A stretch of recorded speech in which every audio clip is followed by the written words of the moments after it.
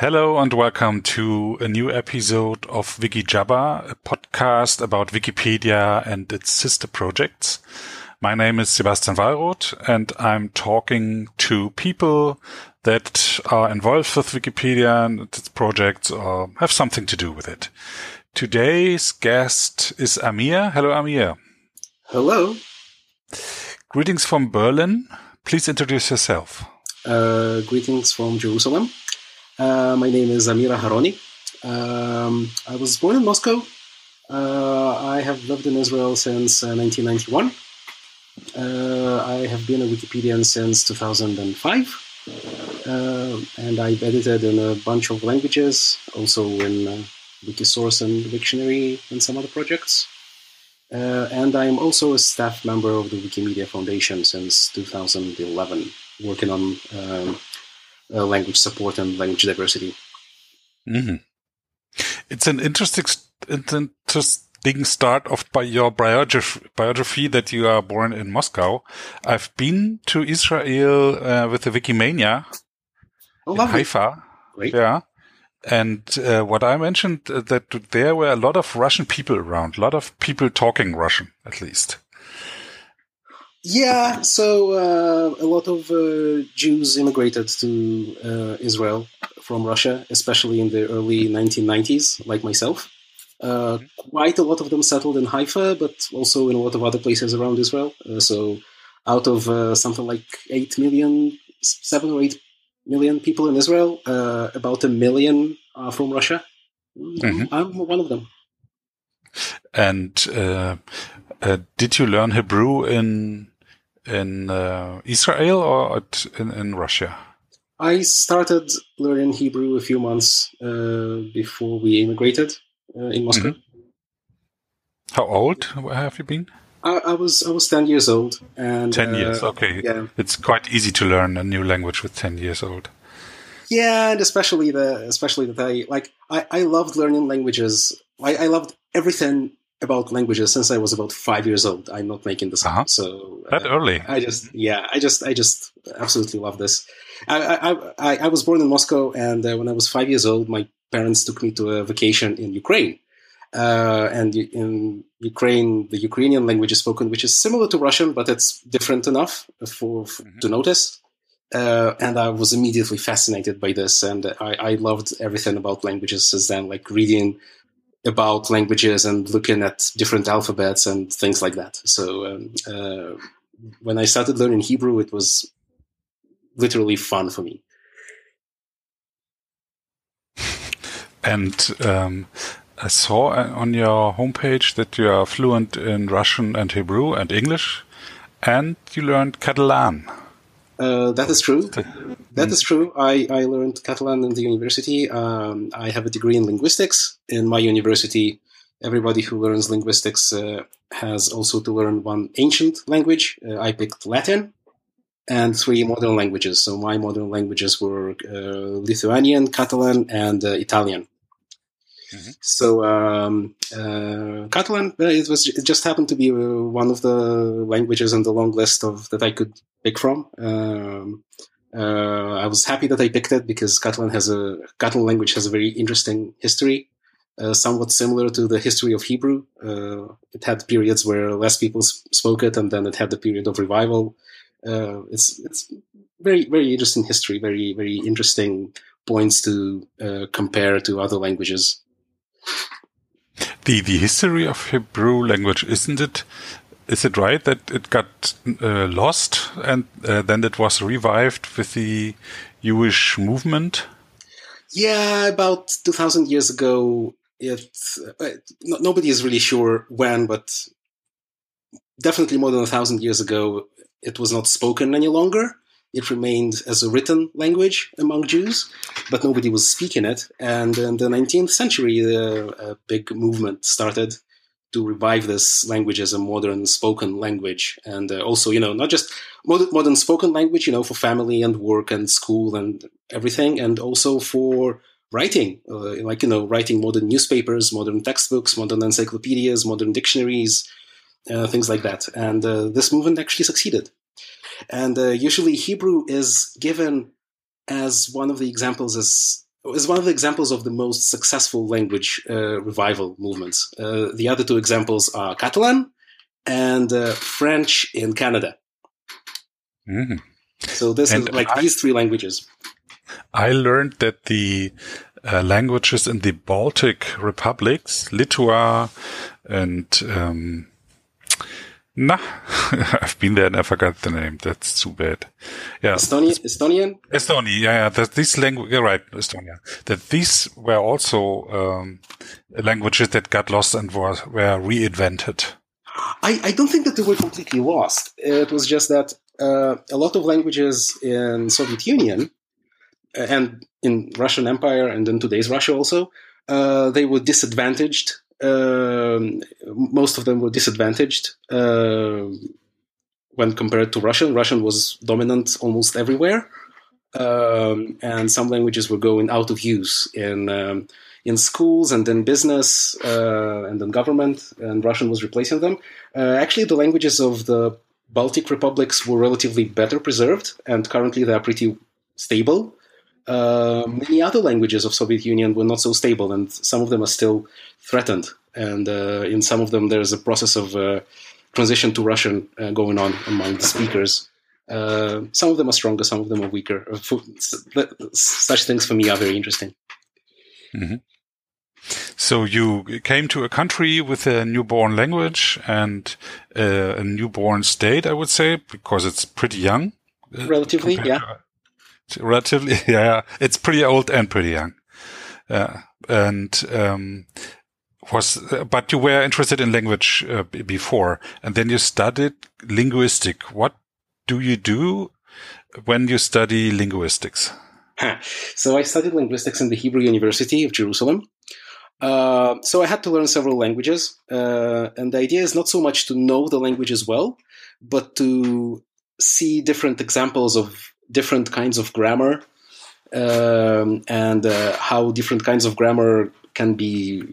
How can you have completely different conversations in scientific terms about different languages? So just as a simple example, in the Russian language, there are a lot of cases for nouns. 6 of them, yeah. Yeah, exactly. In Russian, it's 6, and some would say that it's even more than 6. In Hebrew, there are no cases. In English, there's barely any case. There's the possessive case, which can be barely called a case at all. So that's one simple example. In the Lithuanian language, there's a very, very complicated and well-developed system of participles in present tense and past tense and a lot of conjugations and all that. In English, you have a very simple, like just one very simple participle, and that's it. So these kind of so the idea was to learn that you can have very different scientific terminology when talking about different languages, and also to learn one ancient language and at least one modern language that developed from that language. So I learned Latin and Italian and Catalan, which developed from Latin. So you can also trace the development in languages over time. And I learned several other courses about the general idea of phonetics and the general idea of what is syntax and how things in language are held together in a structure and so on. The general theory of that. So that's what you learn as a linguist. Interesting. I'm so fascinated by this. Last month, I heard a podcast about science, language science, and there was a study that the language, which language you speak, has an influence of how you think. So if you have a language that has not so much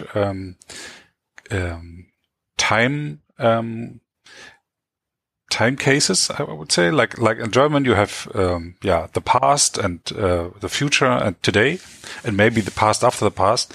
But another language, like in English, you always have to keep in mind, is the thing what you are talking about lasting in the future, or does it come from the past and thing? And some languages have very complicated, things, and this also influences how you think. Possibly, yeah. There have been discussions about this for many decades. I actually don't know much about that.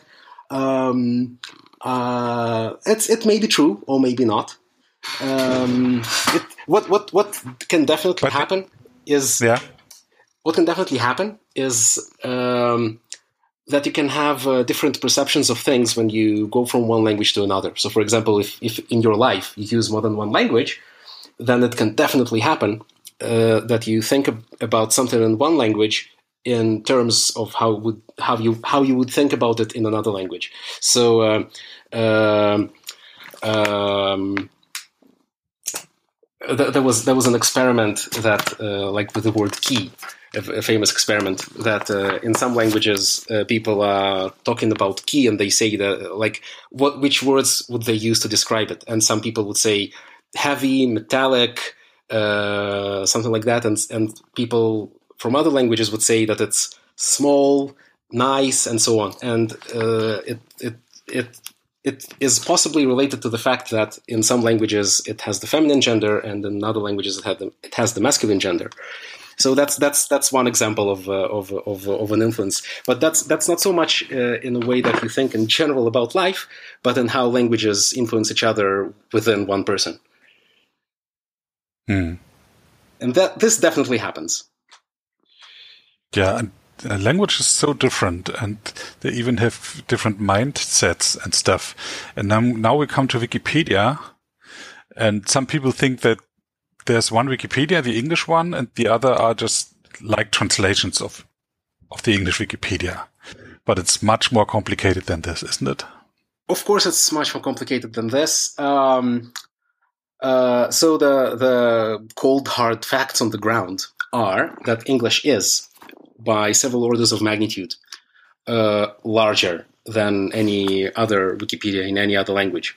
German is the second by most measurements, but English is much larger than German by far. And obviously this happens because English is an important international language, and English is the language of several very important countries like UK and US. And it's not unusual. It's pretty clear. Now, UK and US are actually not the only important countries. India, for example. And it's a language of science and of computer science. Yes. Especially in Wikipedia field, it has a big impact, I guess, because the starting was Technic, was a wiki. And other people could speak English and understand English, and so they started to write in English, of course. Yeah, well, it started in the US, like a lot of other websites. It is the language of computer science because, historically, a lot of research about computer science happened in the US, MIT and Berkeley and so on. A lot of early internet companies started in the US. IBM, Microsoft, Google, and all those. There is, I always try to remind this, there is science in other languages. It exists. There is science publication in German, and in French, and in Chinese, and in Russian, and in other languages. It's just important to remember that English is not the only one. English is the most important one, but English is not the only one, not in Wikipedia and not elsewhere. Especially in Russia. I learned that Russia has its own language universe, what is separated from the English one. They have their own science publications, and this is not only Russia. This is the former Soviet republics. They're all included in this. Of course, yes. And Russia is not the only such country. Yeah, Russia is not the only such country. There are several others in the world. It just happens occasionally in some countries, in some places around the world, that the leadership of culture and education decides, like it is often the government, or it could be some kind of a public social organization, decides to use their own language more in a certain way. In Russia itself, French was very dominant in business and government and education in the 19th century. But over time, it switched to Russian. It was a series of conscious decisions by the monarchy and later by the communist government to use Russian in education much more, to publish a lot of textbooks. Some of them are translated from other languages, and some of them are originally written in Russian. And Russia is not the only place that did this. Catalonia, actually, over the last 30 years or so, the government of Catalonia did a huge project of publishing a lot of university textbooks in Catalan, so it would be possible to have a complete PhD degree in the Catalan university. And Russian Catalonia are just examples that I'm familiar with, and there are others around the world. How does... Oh, are you fine? Yeah, I'm fine. My cat is doing funny things here. How does it influence the Wikipedia map of languages and Wikipedia? It obviously influences this because the more a language is used in a certain culture for education and business and entertainment even, the more likely it is in the modern World Wide Web that people will search in search engines in that language. Google is the most popular internationally, and there are several other search engines. There's Yandex, which is very popular in Russia and some other countries, and Baidu and Bing and some more. And if people are aware that a language can be used in different areas of life, then they also use it online more. And usually this also influences the level of development of a Wikipedia in the same language. So you can see that the Catalan Wikipedia, even though Catalan is a relatively small language on the world scale, it's pretty large compared to many, something like, but it depends on how you count, something like 8 or 9 million people in the world speak Catalan, maybe a bit more. So it's not a huge language. It's comparable to maybe Danish or Swedish. But the Catalan Wikipedia is very, very active. People, when they walk around cities in Catalonia, they see Catalan everywhere on the street signs, and they see Catalan textbooks in schools, and they see Catalan bookstores everywhere, and they know that you can write this language and you can write it anywhere and you can read it anywhere, so they keep using it, and this contributes to the usage in Wikipedia. And these were conscious decisions that were made by, cultural leaders decades ago, and now they are paying off. Mm-hmm. What was your first contact to Wikipedia? So I love telling that story. So I knew what a wiki is, the idea of a wiki as a website that anyone can edit. From pretty early on, I got online for the first time 20 years ago in 1997. One of the first things I searched for was information about programming. I was learning programming back then. I could in schools in Israel we were learning programming in the Pascal language, and I wanted to expand my horizons to other programming languages. So I searched for information about Java, which was super popular back then, and I found a website. There were many websites about Java already back then. 97, it's relatively early days of the web, but there were a lot of websites about Java. One of these websites called itself a wiki. It was a wiki, and I didn't understand what a wiki is. And they explained that it's a website that anybody can edit, which sounded quite strange to me. So I actually tried editing, and it worked. I changed something very cosmetic, something very similar, and I saved it, and it worked. I was really surprised. It was really nice. I didn't do much more on that website, but I did learn, thanks to that experience, what a wiki is. And I remembered it. And sometime later, I learned about the idea of free software, also known as open source, and projects like Linux and Apache and Mozilla, which later became Firefox. And Perl. The Perl programming language was like a big favorite of mine. It's not as popular today as it used to be 15 years ago, but I loved it a lot. I wrote a lot of code in Perl. And then a few years later, I came upon a website which called itself Wikipedia, the free encyclopedia. And I didn't need any explanation for this title. Like, I immediately understood that it is an encyclopedia. I knew what an encyclopedia is. That it is written as a wiki. And I was lucky enough to already know what a wiki is.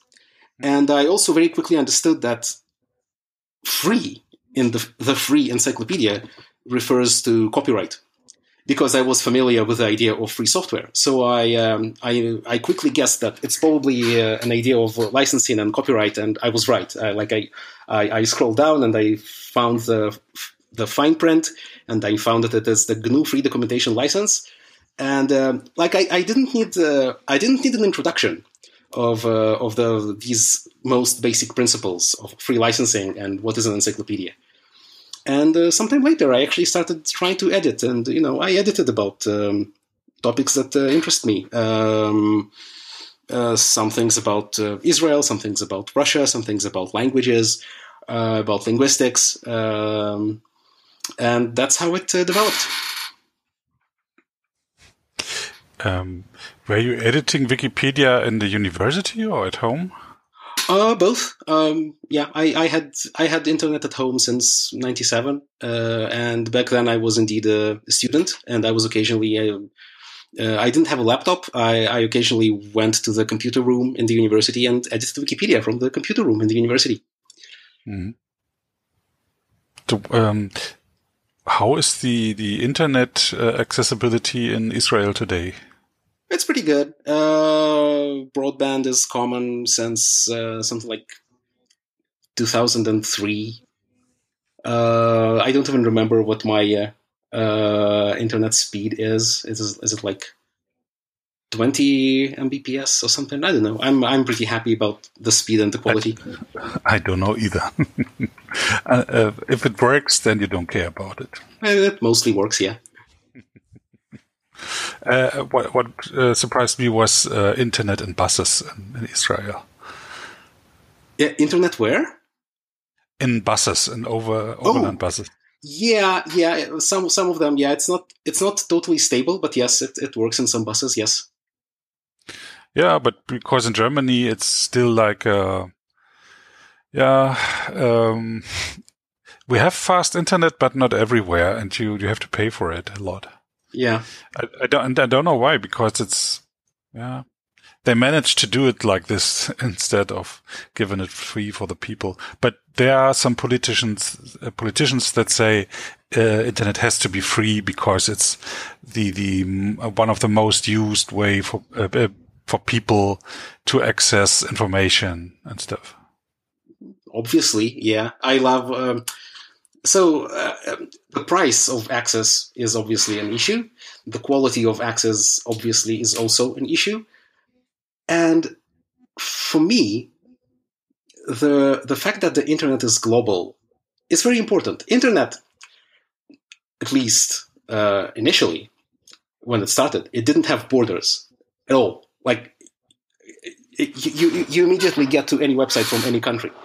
And these days, I'm quite concerned about how some countries are trying to, segregate, make their own segment of the internet. China is very famous at that.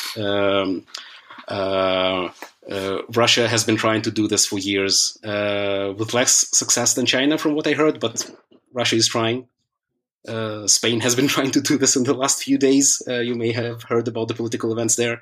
And, it happens. Germany, I didn't try this in Germany, but I am hearing that some things are censored in Germany because of maybe Nazi content or anything like that. Some things are also censored in Israel because of Nazi content. I don't like any kind of censorship of this kind. It really shouldn't be there. It's so wonderful that internet doesn't have borders, and internet should remain like that without borders.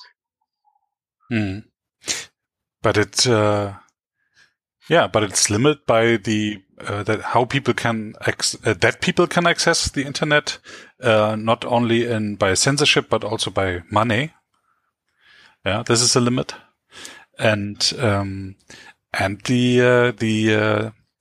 the grade of education. How much languages do you speak? And that's why the idea of Wikipedia to present knowledge in every possible language is so a fantastic idea. Yeah, and that's one of the things that interests me the most in Wikipedia. Wikipedia is one of the most massively multilingual websites. That's also my role in the Wikimedia Foundation. I started in 2011 as a software developer. I later became a product manager in the same area of language support. And these are the things that I care about. I want Wikipedia... Excuse me, so you are an employee of the Wikimedia Foundation? Yes, I am, since 2011. Okay.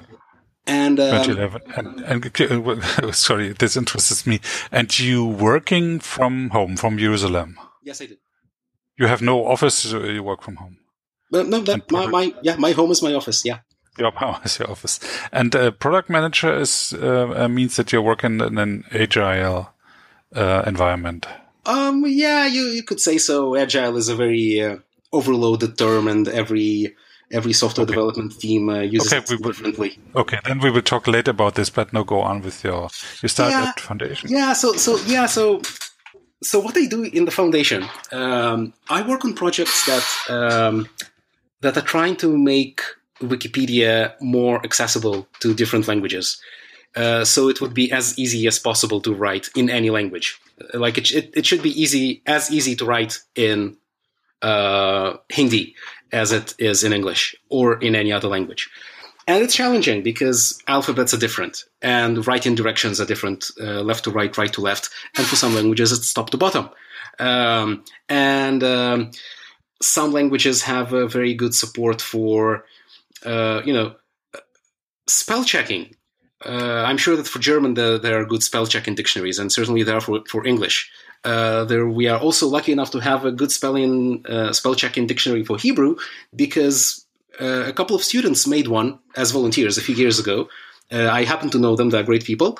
But not every language is lucky enough to have a good spelling dictionary. Now, the Wikimedia Foundation cannot make a spelling dictionary for every language. But some things that we can do, we can make it easier to translate the user interface of the Wikipedia software to different languages. That's one of the things that we are doing. We can make it easier to translate articles between languages. We can make sure that languages are displayed correctly, left to right and right to left, and also, which is frequently forgotten, right to left and left to right at the same time, because this happens more frequently than you imagine. For example, a very simple example is if you want to read Commons, the images site, but you want to see the user interface of the site in Hebrew or Arabic. So you want the title of the photo to appear correctly in English, but you want the upload button. You want it to appear correctly in the right to left orientation. So doing these things, that's some of the things that my team is doing. And the biggest project of the last few years that we've been doing is content translation, which we first deployed in the year 2015. Since then, it was used to translate more than 200,000 articles to a lot of languages. And we have something like 2,000, 3,000 articles translated every week using content translation. And it's still in development. There's still lots and lots and lots of bugs to fix. For example, currently we are changing the editing interface to something that looks more like the visual editor. So it will be essentially almost the same user interface and toolbar as visual editor, but it will be oriented for translation. So you will see the language from which you are translating and the language into which you are translating, and you will have machine translation integrated where it's possible, and so on. So that's the big project that we are doing right now. Another big project that I've been. I'm a user of this interface. Yeah. Because sometimes I take part in editathons, like the Asian month or Women in Red. And then, and to make not so much work for me, I'm translating articles from English Wikipedia or Russian Wikipedia to German Wikipedia. Okay. And I'm really happy about the interface. Thank you. It helps a lot because you don't have to do source code. You can do it in a nice environment for the first translation, because you cannot finish it in that environment. You have to create the article and then work on it to make it. Because you have a rough translation, but things like footnotes or links to books, literature connections have to be edited. And I'm doing it like the Scout boys doing, are leaving the place better than I found it. And so I always want that the new article is better than the origin. Wow, so that's such a great attitude. Yeah, this is what I'm doing. And I'm really happy to hear that the environment will develop further, because there are some wishes open. Yes. I definitely know. Like I'm as a product manager, one of the main things that I'm doing is I am managing the very long list of bugs and deciding which bugs are we going to fix next. And we have more than 700 bugs, and I want to fix all of them. But we have a limited number of people and we have limited time, so we have to prioritize. So currently we're working on this. Currently we're working on making it look more like the visual editor, so it will be a familiar interface, familiar editing interfaces in all the different contexts. It's a big, complicated technical project, but we will do it. And then I hope to have some more bug fixes, and template support, and then footnote support, and so on. Okay, that's great. You said you don't have so much developers. Are all developers employees of Wikimedia Foundation you're working with? Yeah, essentially all the developers of this project are employees of the foundation. We occasionally get patches from volunteers, but it's not very frequent. So why? Because when I talk to people about Wikipedia that do not know much about Wikipedia, what is 99.999% of the time, they think even the software is all written by volunteers, but it's not anymore, isn't it? No. Quite a lot of parts are written by volunteers. Content translation, unfortunately, is not one of them. Very unfortunately, and I can understand why, because it's complicated to start with this. It's complicated to install a development environment and start coding. It's much easier to start developing an Android app than install a MediaWiki web platform, and then install services and configure PHP correctly and configure the Node.js platform correctly and so on. It's not easy. It's a problematic barrier to entry for some people. I can understand this. Unfortunately, it used to be even harder. Some things improved, I believe, in the recent years, but I can understand why is it hard, and that's why a lot of volunteer effort does go to some software development areas, not so much to content translation. A lot of templates. Templates are almost purely a volunteer effort, for example. And a lot of gadgets are also essentially a volunteer effort, and that's like thousands and thousands of lines of code. So it's great, it's commendable, it's powerful. There is a bit of a problem with that, is that you can make a brilliant template or gadget in your wiki, but then it will be very hard to install it in another wiki, because you will have to manually copy a lot of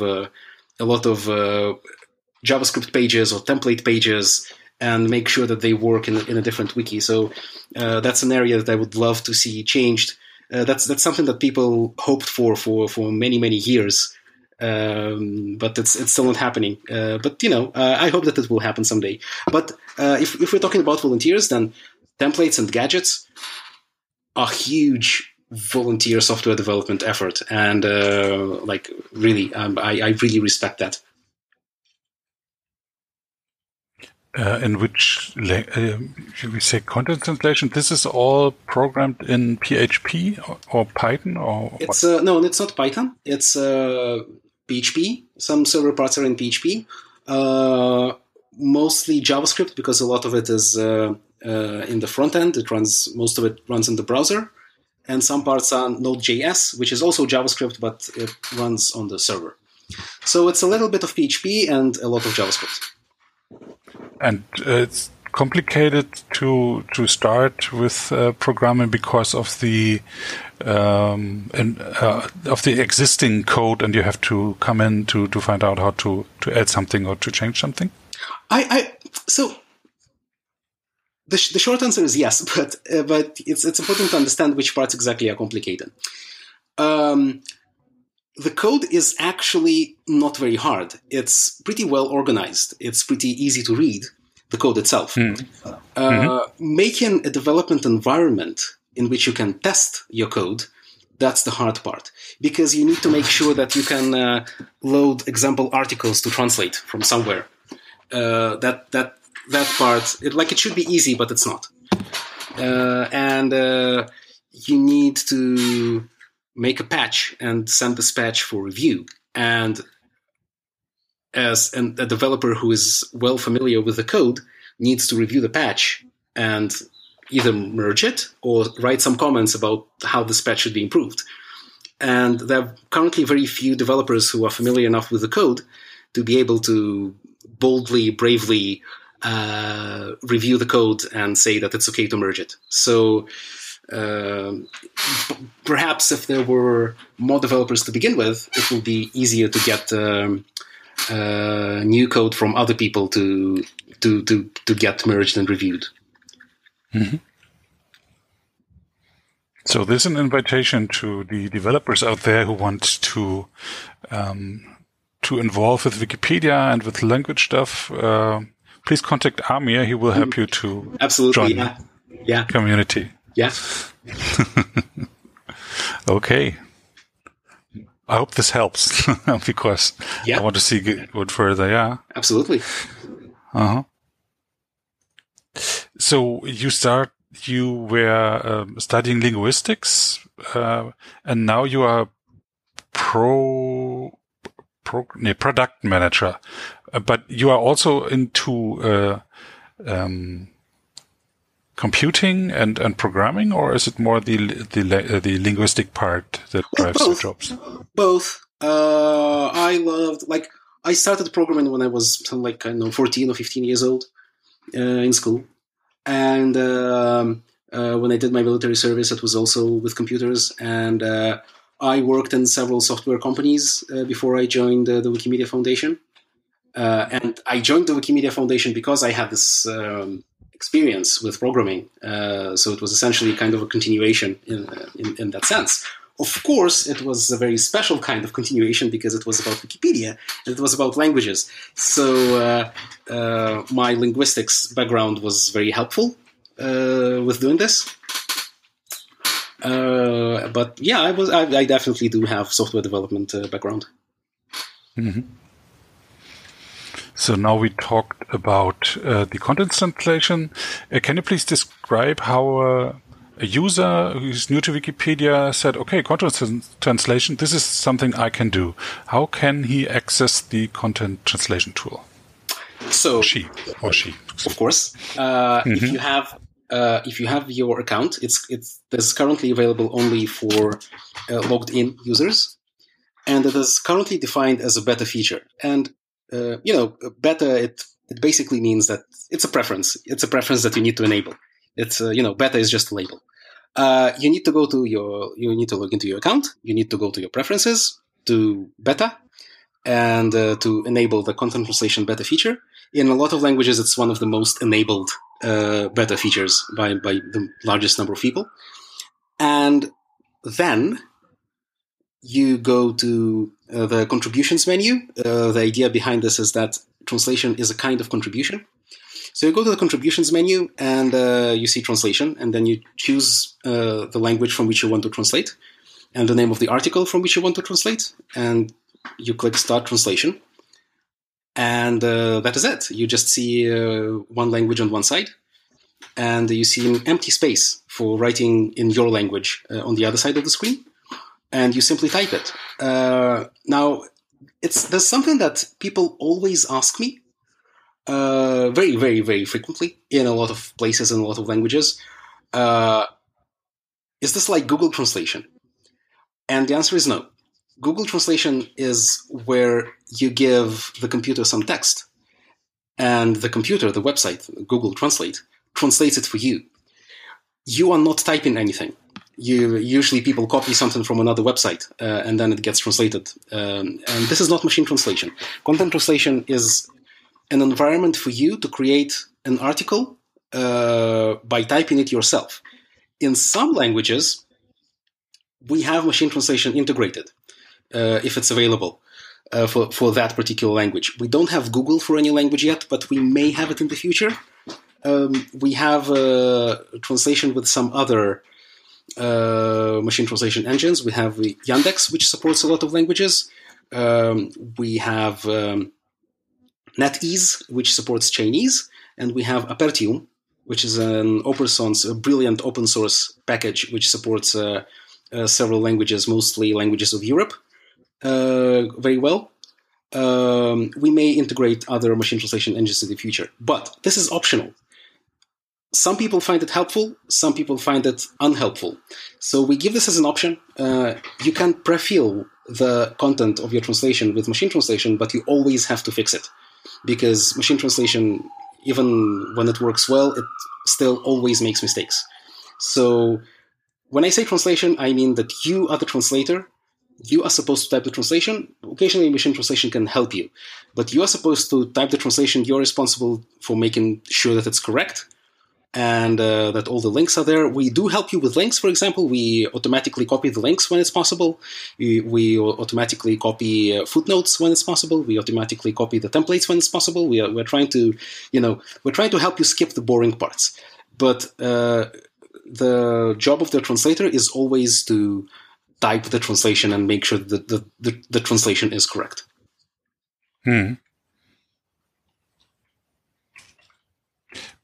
Yeah, because the machine doesn't reflect like different meanings of a word, or not the environment, the surrounding of the word.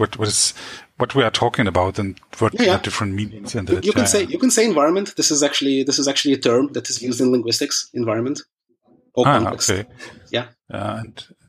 So I'm talking now me as a amateur translator. What I see that is Wikipedia articles are mostly like short stories. You're telling a story, and a story can't be translated word by word. You have to tell the story. And that's why this is the work of the translator, to tell the story in his language. Yeah. You have articles like about asteroids or lakes, or even about animals that are more like database entries. They are pretty easy to translate. But if you have something like the Civil War or the invention of the car, these are stories that have to be told. Yeah, absolutely. And this can't be done by a machine. Yeah. No, I don't think that. I do think that machine translation will get better in the future. I don't think that it will ever get perfect. It will never totally replace humans. Okay, this was about content translation, what is not done by machines, but by volunteers either. And then we talked about compact language links. Please tell about this. Oh, yeah. So one of the first things I noticed when I started editing Wikipedia is that there are language links on the sidebar. And initially I thought, there must be some kind of a committee that translates articles and checks that the translations are correct and adds these links. And I quite quickly understood that that's not the case. And actually everything is very manual, and every language is totally autonomous, and the content is technically independent. It's supposed to be about the same subject, but that's really it. Over the years, I even found lots of mistakes in interlanguage links. I fixed, many hundreds of articles in a lot of languages to make sure that the links are correct. And some of the old timers may remember that interlanguage links used to be part of the article. A lot of articles were ending with a very long list of how is this article called in other languages, and this list had to be replicated in all the languages. And there were bots, lots of dozens of different bots that were making literally millions of edits to make sure that all these links are replicated correctly. This was absolutely crazy until finally in, 2012 or 2013, it was replaced by Wikidata, and most of these links were deleted. They still remain in a few articles, but most of these links are now in Wikidata, and they're separated from the article text, which is great. It's at least technically, it's much, much easier to manage this now. Some people say that it's harder to edit them in Wikidata. I can understand why, to be honest. Mm-hmm. But from the technical point of view, it's clearly better to separate it from the article text. Maybe you can explain what a bot is.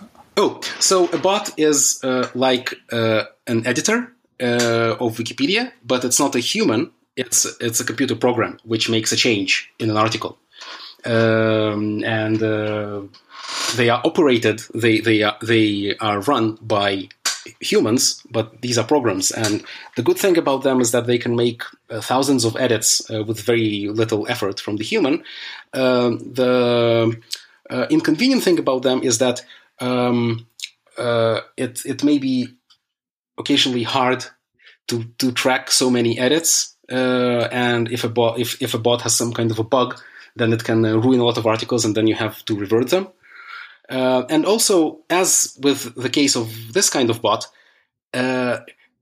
maybe it's better to implement a completely different solution instead of running a bot. So for the case of interlanguage links, Wikidata was made in year 2012, and it got much better, so these bots became simply unnecessary. Currently, there are bots doing other things, fixing spelling or deleting unnecessary images, stuff like that. And someday, eventually, I hope that they will also be replaced by something smarter. Okay, the solution that we have now is that for let's say an English article, and there's a German article in the same language, there's a data entry in Wikidata, and then if the article is rendered in your browser, it connects the text and the images and the data link from Wikidata to other languages. Exactly. That's more or less the direction in where it's supposed to go. It's already implemented in some languages. I hope that in a few years from now we'll see much less data in articles that can be shared across languages. But we're kind of steering to Wikidata, and I actually wanted to speak about something different. I spoke about compact language links, which is a bit different thing. So, okay. The compact language links, Wikidata is about where they are stored. Compact language links is about how they are shown to people. So, in some very popular articles, you have a very long list of languages, and currently it's in some articles it can go to almost 300 languages. And theoretically, this list can be even longer if we start Wikipedia in more languages. There are websites that have even more languages than Wikipedia does. There are websites that have 500 and 900 and 1,000 languages.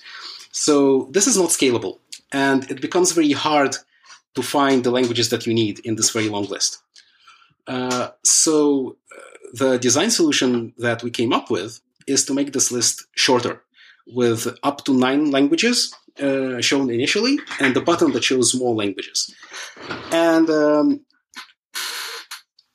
the hypothesis was that if the list is shorter and it tries to guess which languages will be the most useful for each reader, then more people will click these links and more people will find them and more people will be aware that there is Wikipedia in their language. As a matter of fact, a lot of people think that there's only Wikipedia in English and there is no Wikipedia in their language. This happens a lot. There were surveys about this. So we started deploying this a little over a year ago, gradually to different languages. By now it's deployed to Wikipedia in all the languages except German and English. German should happen very soon. We already have the announcement written, and maybe by the time this podcast is published, it will be already enabled on the German Wikipedia.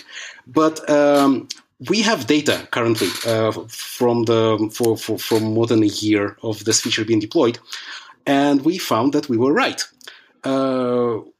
Now almost twice as much people click into language links than a year ago. It grew by 90%. So, if I would find that less people click them, it's possible that we would revert it and we would say that we were wrong. But the fact is that it is easier to find now for most people, and that's why more people click them. Some people complain that it's now harder to find these links. Usually these are people who were accustomed to the old way that the list of languages looked like, which is okay. People have, people are accustomed to things, which is why it's optional, so you can disable it in the preferences. But generally we do believe very strongly that the data shows clearly that for most readers, this is a feature oriented mostly at readers of Wikipedia. And, most people in Wikipedia are readers and not writers. So we see that it's easier for people to find the languages. Some people actually complained, especially about Germany, that it will be harder to find small languages. So one language about which a lot of people complained was Esperanto, because it is not tied to any country. And there is a pretty large community of people who edit the Wikipedia in Esperanto, and I can totally understand their concern. And what actually happened is that now more people click on the link to Esperanto. So they have all the reasons to be happy. It's now easier to find the link to Esperanto thanks to this feature. And the same thing, absolutely the same thing happened with all the other languages, like the regional languages of Germany, like Alemannisch and Kölsch and Pfälzisch, languages like that. You probably know this much better than I do. We saw that the number of people... I'm not sure about that. Not sure about that. The fact is that more people are now clicking on the links to these languages than a year ago. Do you know why? Clearly because now they appear more prominently. Now it's much easier to find something in a list of 9 items than to find something in a list of 200 items. Ah, okay. Mm-hmm. So some people say, and I can understand them, that it is easier to find something if you show the whole list and the list is alphabetical and you know where to look for it. But that's the problem. If you know where to look for it, if you are an experienced Wikipedia editor and you see this every day and you know how the page is structured, then maybe it is easier for you to find this. But if you are a casual reader, then you don't know very well how the software works, and it's hard for you to find something in a list of 20 or 50 or 200 items. So making the list shorter makes it a lot more sensible. And we are trying our best, and I think that we are succeeding because, facts, people are clicking it more. And people who knows about these, that there are more languages that can click on the extend link to see all languages. Yeah, absolutely. We say very clearly, for example, some people were complaining, now we cannot know how many links are there, but that's exactly the opposite, because now we have a button that says exactly how many links are there, like what's the total number. You don't have to count them one by one. Now we say 57 more links. So if you don't see it... I went to the German article Berlin, and it has Boarisch, English, Espanol, Français, Italiano, Plattdeutsch, Netherlands, Russian, Chinese, and then it says 233 others. Yes, so you enable the beta feature because in the German Wikipedia it is still a beta feature.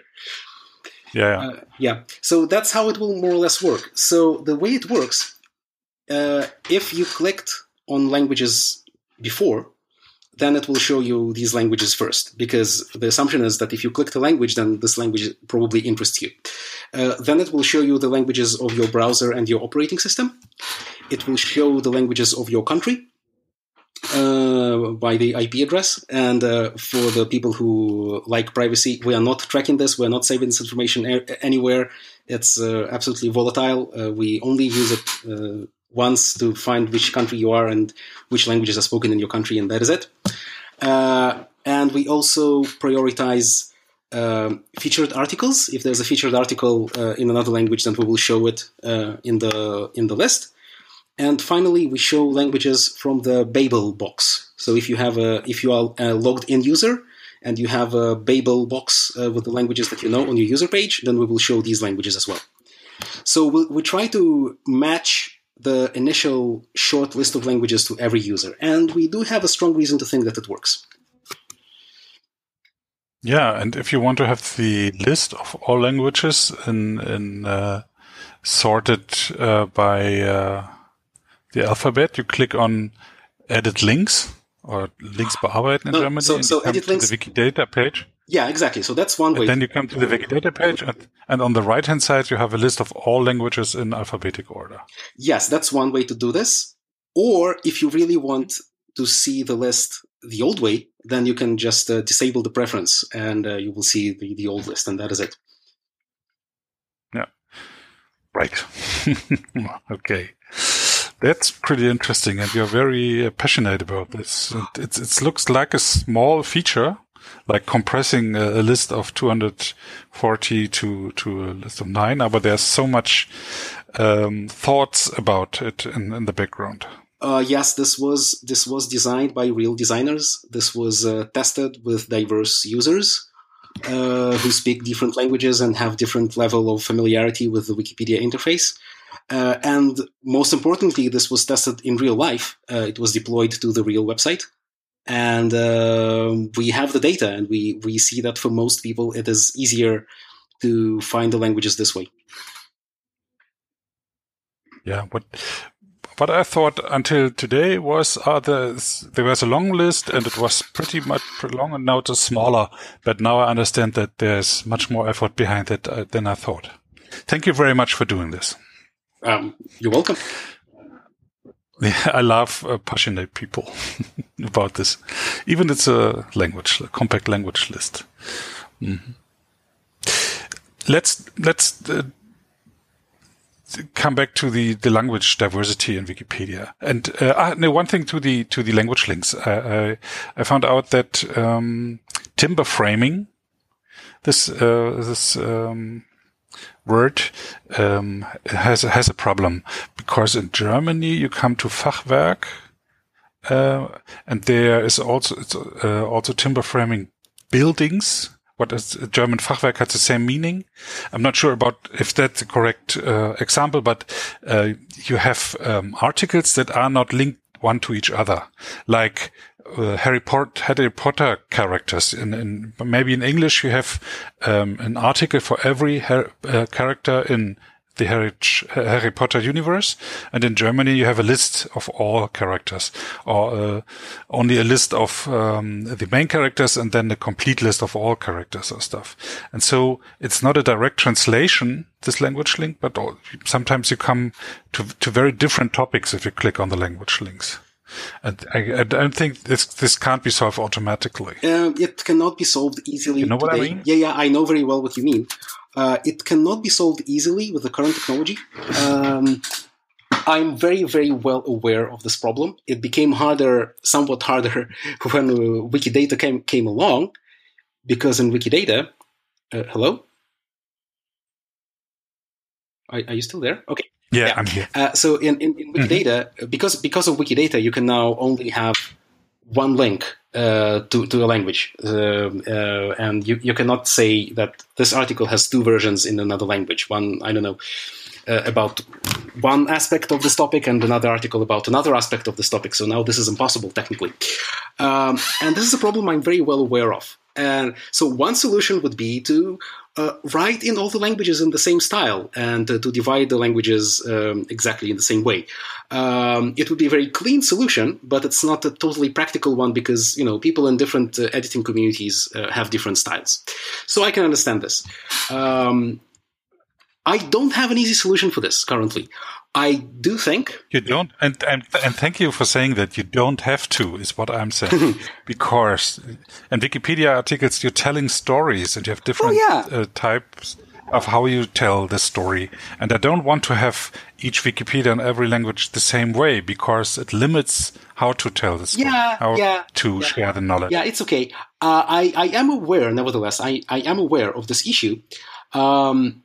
After we complete the deployment of compact language links to all the languages, we only have German and English left. I do want to start another round of thinking about how could we improve the language links further. How could we maybe make the links more useful? How could we display them in a way that is even more convenient to people, so that even more people would click them, and even more people would become aware that there is a Wikipedia in their language that they can edit and improve and find useful information in. So compact language links, the way it is currently, it's not the end. We don't have anything solid planned for the future, but I do acknowledge that we still have work to do. You are lucky to have still things to do, and it's a lot of things we have to do, also beside the language links and stuff. Oh, absolutely. And that's a nice thing of Wikipedia. We are not at the end; we are just at the beginning. Oh yeah. Yeah. So, Amir, we are heading to the end of our talk. It's more than an hour that we talk right now. So I have to ask you two questions. The first is, why do you engage with Wikipedia? Why do you spend your time with Wikipedia? What is your motivation? So, as a lot of other people would say, it's fun. I really, really loved encyclopedias as a child. When I was a small child, we had an encyclopedia for children at home, and I was reading it very frequently. And when we went to other people's homes, I tried to look at their bookshelves, and if they had an encyclopedia that we don't have at home, I would read it. I loved encyclopedias since I was, 5 or 6 years old, literally. You read encyclopedias? Really? Well, encyclopedias for children, they exist. Okay. Yeah. Like encyclopedias that, they select the topics in a way that is good for children, and illustrations that are adapted to children. In the Soviet Union, there were at least 2 of those, probably much more than 2. I love them, and I think that so I was lucky. In the Soviet Union, it was very ideological. A lot of books published in the Soviet Union, especially textbooks, they had like this very strong Soviet communist ideology everywhere, but they were also good in a lot of other ways. In a lot of ways that are not, politically biased. They were great, and I want every child, especially scientific stuff. Well, definitely, yeah. Science, geography, linguistics, history, and again, it will tell some history with Marxist bias or with Russian nationalist bias, and but this political bias was possibly especially strong in the Soviet Union, but political bias can happen in many countries. So if you're clever enough to filter that out, you can actually enjoy learning a lot of things, and that's what I enjoyed. And I do hope that every person in the world, especially every child in the world, in any language, in any culture, can enjoy learning the way I did. Can at least have a chance to enjoy learning and to have access to knowledge in their language. So I seriously, truly believe in this. Okay, and if you overnight would become king of Wikipedia, what would be your first orders?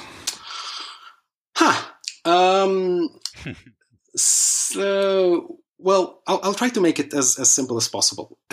We spoke during this conversation about how complicated it is to develop software for Wikipedia. I would love to make it easier to improve the technical side of Wikipedia. I would like to make it easier, for example, to take a useful template from one language and to reuse it in any other language. So it will be easy to install it on a different language and to translate it and just use it. And the same for gadgets. Stuff like that. I would make it easier for volunteer developers to join the development of MediaWiki extensions and so on. It's possible to do this. We are a very, very unusual website in terms of technology, but we could make it easier and we could make it more robust. I could speak about this for hours, but our time is limited, so I'll finish here. Yeah. So at the end of the episode, I'm going to play a free licensed music, and you chose a piece, the Well-Tempered Piano, Klavier by Johann Sebastian Bach, played by Kimiko Ishizaka, Yep. He was a German, and she is a sportsman, sports girl. I don't know what is woman. Yeah, female. Yeah, she's a woman. A sportswoman. Yeah, she's a woman. Yeah, and she's a woman and makes sport and plays piano, and she released it under free license. Yeah, it was a crowd-funded project several years ago. She recorded the complete Well-Tempered Clavier by Johann Sebastian Bach, a cornerstone of all European music. Even some people who will be listening to this, they possibly don't know the title, but when they hear the melody, they will almost certainly identify that's a very famous melody. And obviously the composition is public domain because Bach passed away centuries ago. But performance can be limited by copyright. And there was this particular crowd-funded online project to record this and release this as a public domain licensed performance.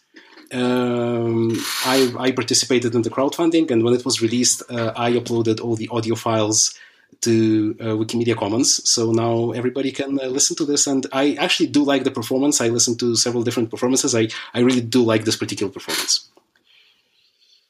So Kimiko Douglas Ishizaka, born in 1976, is a German-Japanese pianist from former Olympic weightlifter and powerlifter, born in Germany, and she now plays for us the Well-Tempered Clavier, Book 1, Prelude number 1 in C major, chosen by Amir, to whom I say thank you for talking to me. Thank you very much.